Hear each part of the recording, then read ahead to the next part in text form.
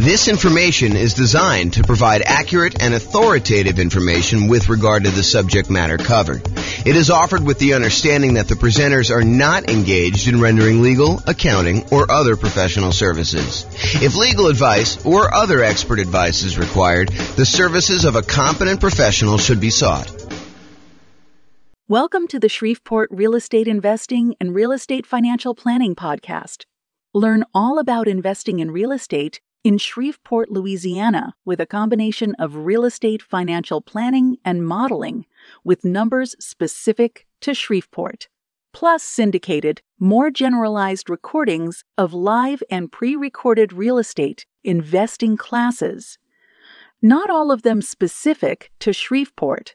Be sure to stay tuned after the podcast for a message from our sponsors. The following is part 3 of 6 parts of the class Overcoming Obstacles for Real Estate Investors. Be sure to check out other parts published as separate episodes. Okay, now we're going to cover overcoming negative cash flow. So here's the challenge. You're in a market where buying a property with a reasonable down payment gives you negative cash flow, or it's really close, or when you have property management, it's negative.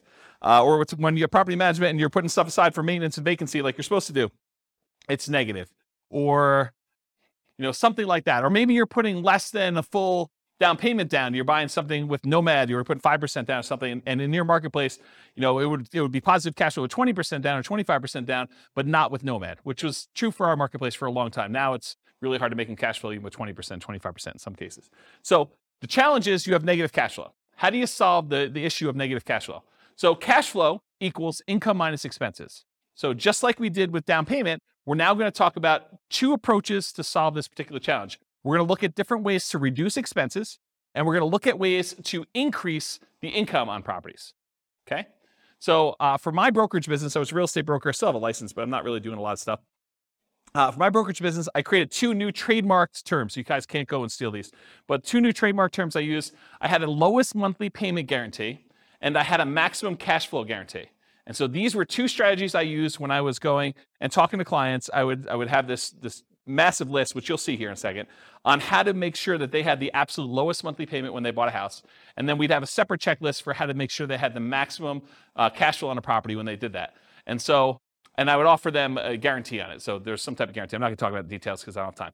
But those are the 2 things I did. So what I'm going to cover tonight is based on those 2 ideas. Now, super important note.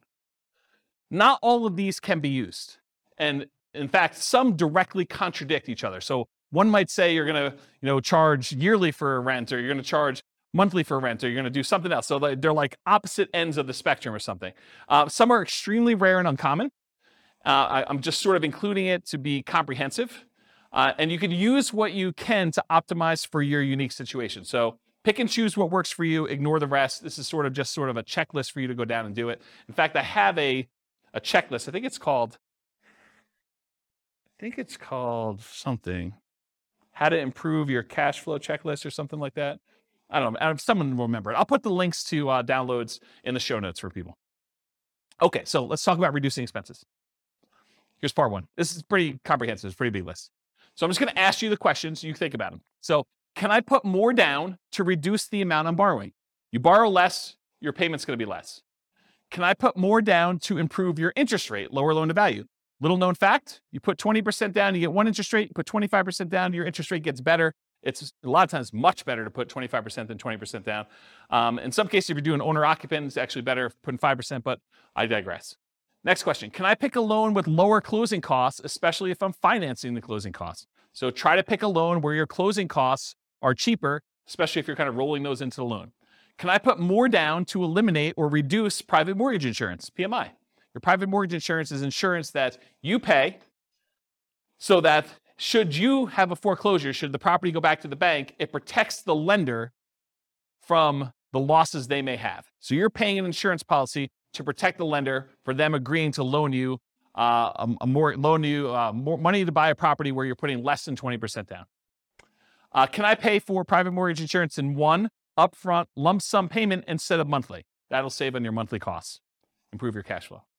Has my equity increased enough to request the removal of private mortgage insurance?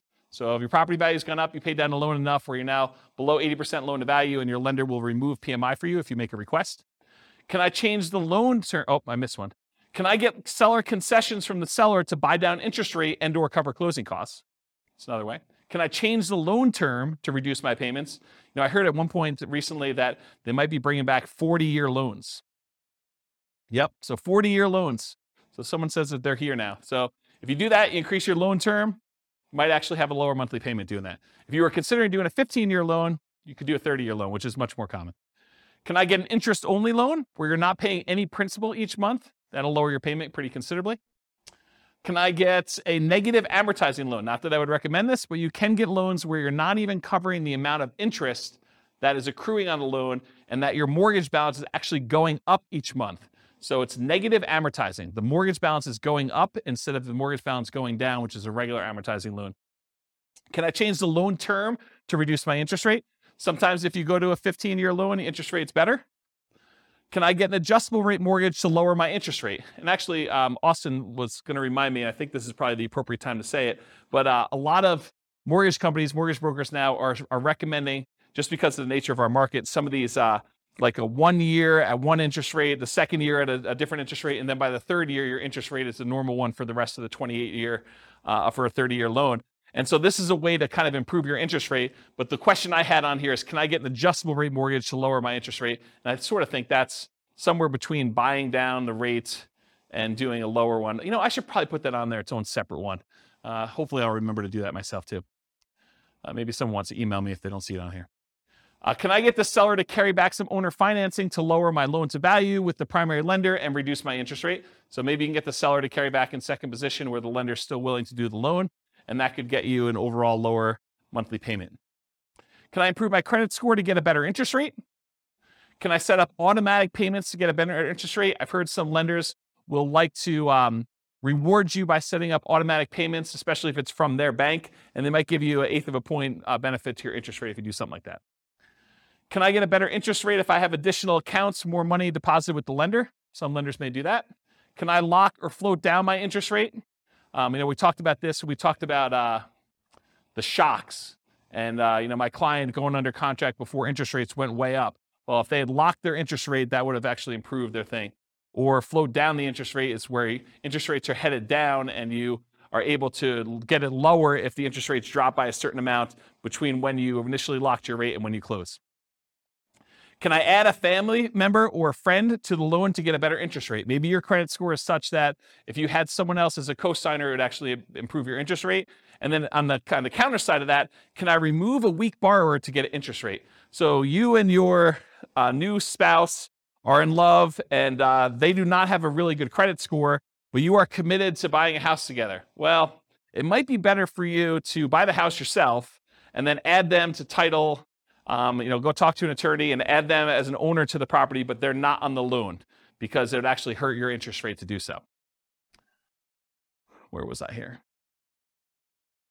Can I partner with someone to get better loan terms? So could partner with a better qualified person. Can I find another lender with better rates or fees? Have rates dropped enough for me to refinance and get a better rate? Is my loan old enough where I would be willing to refinance to extend the term of the loan? So maybe you got 20 years left on it. Maybe you refinance it. Now you go back to a 30-year term and maybe also get a better interest rate to lower your monthly payment. So those are the strategies with your lender. Strategies if you own another property. Can I do a cash out refinance on another property to then buy or refi this property? So you got a lot of equity somewhere else. You pull money out of that one. You use it to put 25% down and maybe instead of 20% down to get a better interest rate on the one you're buying.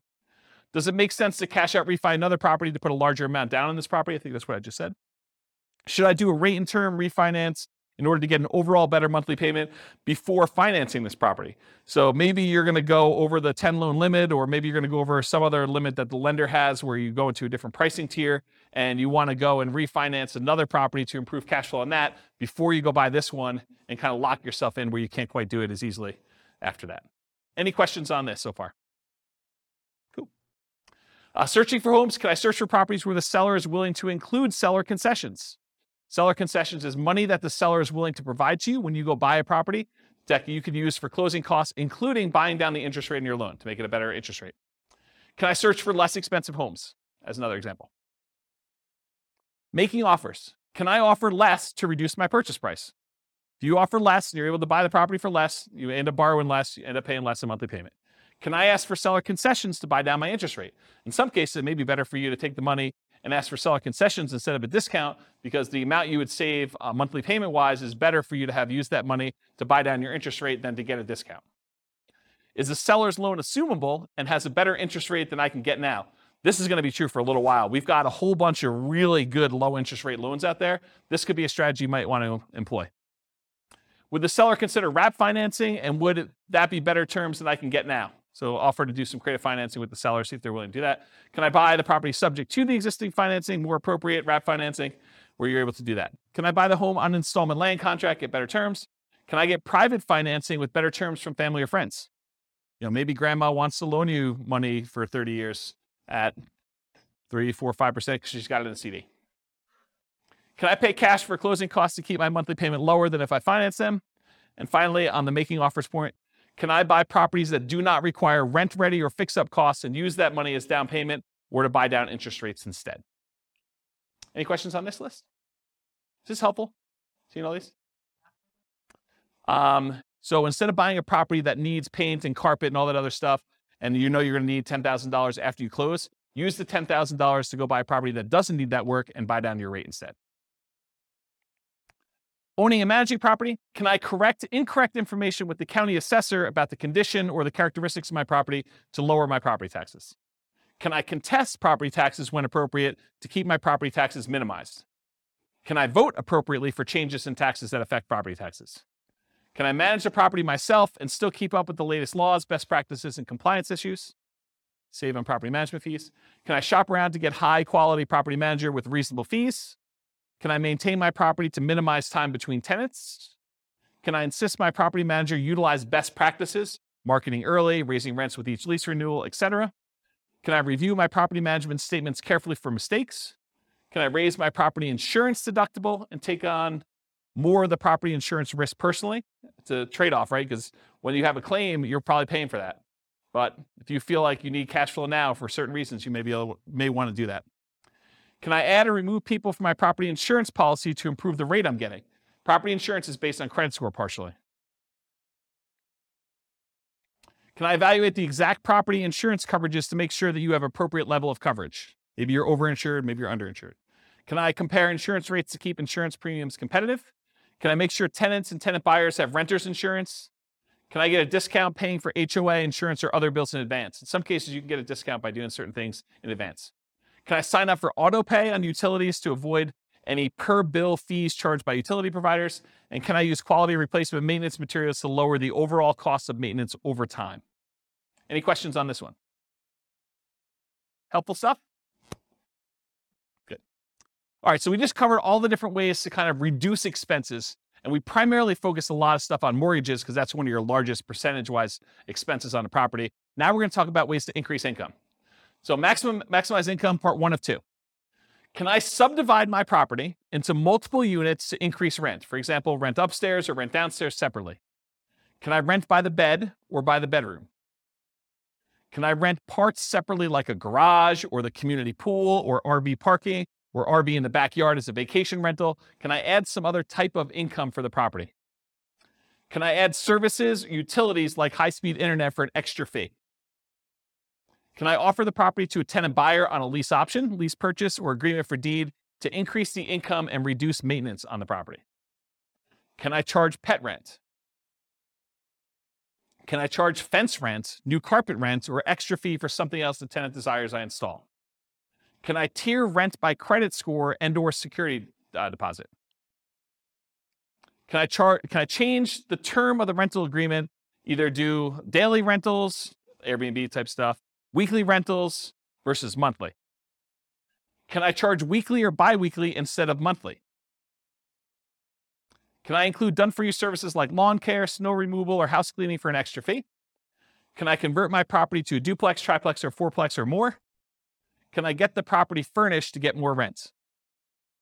Can I start marketing earlier and start at a higher, more aggressive rent to test market prices? You start 90 days in advance, you have plenty of time to test before the property is vacant. Can I charge a fee for auto pay, or can I charge a fee for not being on auto pay? That's an example of two conflicting, contrary ideas that you can either do one or the other. Can't do both. Or maybe you can. Charge for either way. Whatever you want to do, there's a fee. I'm joking. Okay. Can I schedule my leases to end during peak rental seasons? That's kind of important, actually. Can I target more profitable rental niches like corporate rentals? Can I offer a discount for on-time or early rent instead of a late payment? Can I add solar panels and include electric and base rent? Can I bill back for HOA services and utilities like non-potable water? Can I get paying roommates for nomad properties that you're living in? Can I require 60 to 90 days notice for outgoing tenants to not renew? So make sure you find out way early. Gives you time to market the property, get everything done you need to do. Can I improve landscaping and curb appeal to get higher rent, paint, add improved shutters, lawn care, mailbox, property address numbers, lighting, things like that in order to make sure that you're getting maximum rent? Can I make sure the property is appropriately prepared for showings, well lit, smells good, repairs done, clean, neat? Am I maximizing exposure when marketing for tenants? Do I have professional grade photos, 3D tour and video and marketing properties? And have I mastered the sales skills required for phone selling my property to tenants, tenant buyers, and in-person salesmanship to maximize what I can get for rentals and minimize vacancy?